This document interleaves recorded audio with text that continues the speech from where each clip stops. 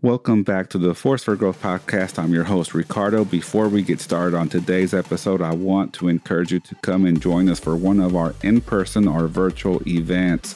All of the information is down in the description. You can also register to sign up to my email list or receive inspiring text messages. So click on the link below, and I look forward to seeing you soon.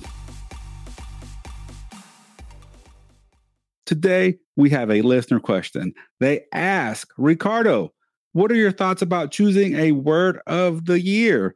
So for those of you who are not familiar with this, the word of the year is an idea where you pick one word to focus on and embody for an entire year. Of course, there's some other variations to the word of the year. You can do a word of the quarter, a word of the month, a word of the week, and so on and so on. Whatever works for you is what works for you, and you go with what works. But the ultimate goal is to embody this word, to live this word, to take on this word as an identity of who you are. Allow this word to define you and take those characteristics of whatever this word may mean to you. So here are a couple of tips that may work for you on picking the word and implementing it so it works for you in the long term, ideally for the entire year.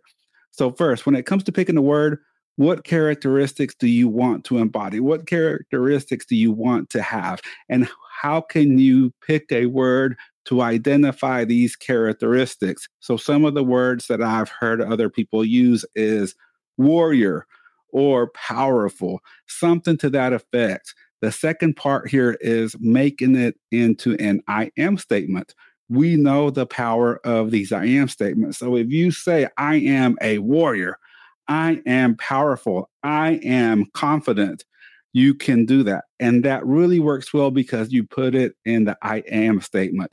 One of the things that you can do is think of one of your role models.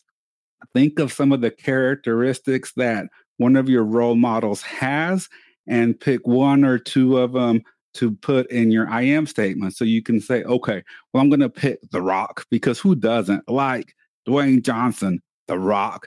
And to me, Dwayne Johnson is powerful and confident. So my I am statement could be, I am powerful. I am confident. Or I could put it together. I am a powerful and confident being. So this is kind of a little twist on the word of the year because this is two words. But again, it's whatever works for you. If you identify with two characteristics that you want to embody, pick two. If you want to identify one, pick one. The number one thing that I see people struggling when implementing a word of the year practice is they forget that word.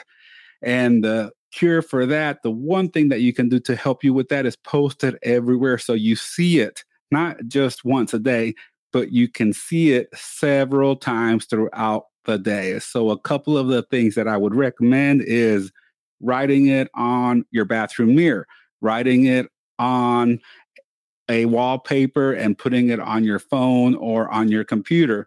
Use Post-it notes. Create a big poster with your I am statement and maybe even a picture of what that embodies. So in my earlier example about The Rock, I would create a poster, put The Rock on it, and put my I am statement there somewhere where I see it, not just once a day, but several times throughout the day, which leads me to tip number 3. Affirm it daily.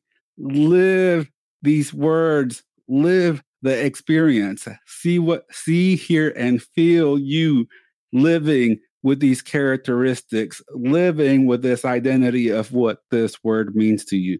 You can do this verbally, you can journal it, you can do both. You can sit for 5 minutes and visualize yourself embodying these characteristics and seeing what your life would look like, seeing what your day would look like when you have this characteristic that you want, when you take this on as an identity. So for me personally, I've done this in the past, but I don't do it every year. But I know people who have implemented this process with great results. But again, for me, it's a give and take. It just depends on what's going on. but I'll do it from time to time. But the whole word of the year thing hasn't really worked well for me. I had some struggles with it. I like a little bit of variety, but the word of the year is a really good way to program your mindset to take on these new characteristics, to take on these new ideas and identities, and just to start to shift to a more positive mindset. Again, there's no right, there's no wrong. It's all personal preference. What you can do, what I suggest to everyone with any type of framework, with any type of practice, is give it a try.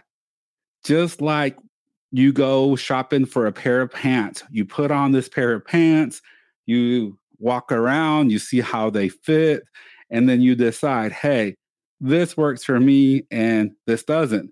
No guilt, no judgment, and move on and find what works for you.